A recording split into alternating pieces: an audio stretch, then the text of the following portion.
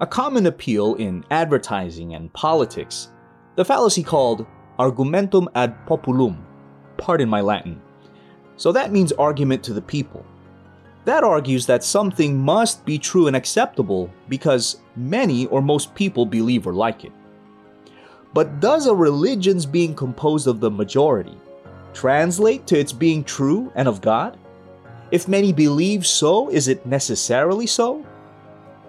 You're listening to the podcast version of God's Message magazine, where our topic today is Numbers Don't Make a Religion True.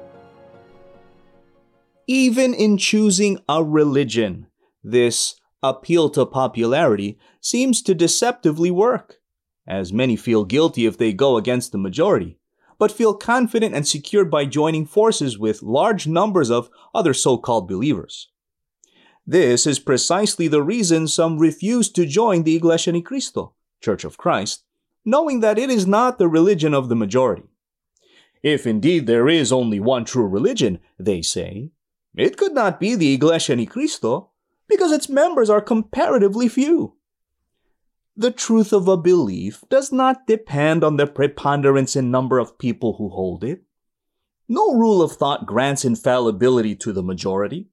In fact, numerous people have been wrong about many things. That our planet is flat and motionless, that the Earth is the center of the universe, and that the Sun and other planets revolve around it, to name a few. Even in ethics, the fact that the majority of people support a certain act, say divorce, does not prove that it is morally right. Correct reasoning clearly states that a belief's widespread acceptance is not counted as its binding justification.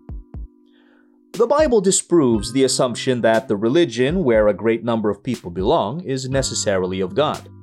The Holy Book recorded that during the time of Noah, the whole of mankind, except for just 8 persons, was annihilated by the great deluge.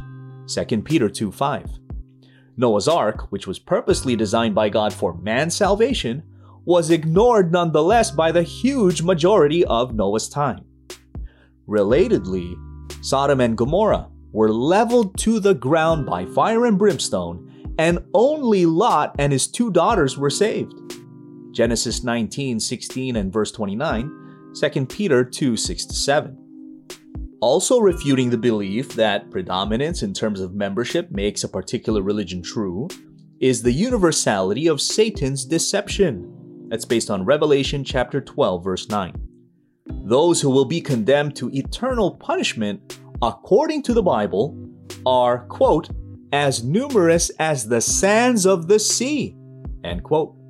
Revelation 20, verse 8, New Revised Standard Version.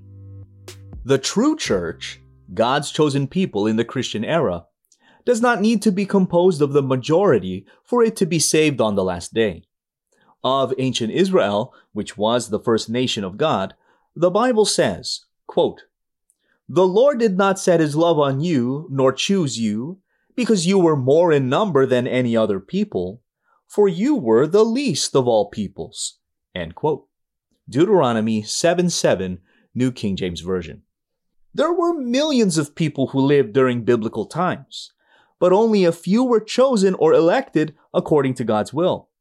The right to serve God and to attain salvation, therefore, is not determined by the size of a religious organization, but by election, or the setting apart by our Lord God. That's based on Psalm chapter 4, verse 3.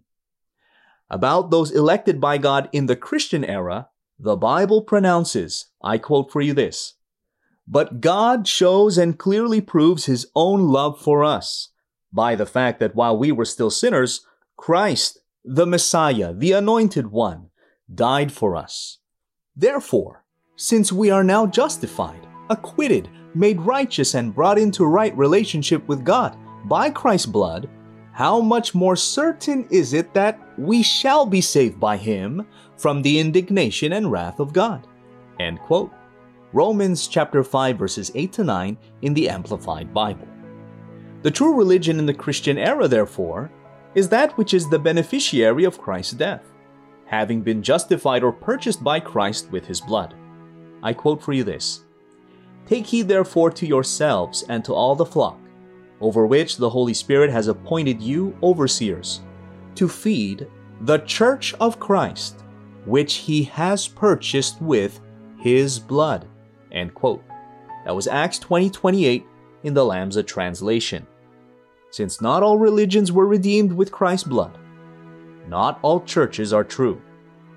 Purchased with Christ's blood, it is the Church of Christ, which is, as we read from the Bible earlier, acquitted, made righteous, and brought into right relationship with God. Salvation depends not on the choice of the majority, but on one's positive response to God's specific commands. Though God wishes to save all men, 1 Timothy 2:3-4, he requires man to do his crucial part in responding to the divine call, becoming a member of Christ's body, the Church of Christ. That's based on John 10:9, 1 Corinthians 12:27, and Acts 20:28 in the Lambda translation. For more articles like these, get your copy of God's Message magazine from a member of the Church of Christ. You can also listen and subscribe to this podcast on Apple Podcast, Google Podcast, and on the INC Media mobile app. Thank you for listening. I'm Brother Felmar Sereno. God bless.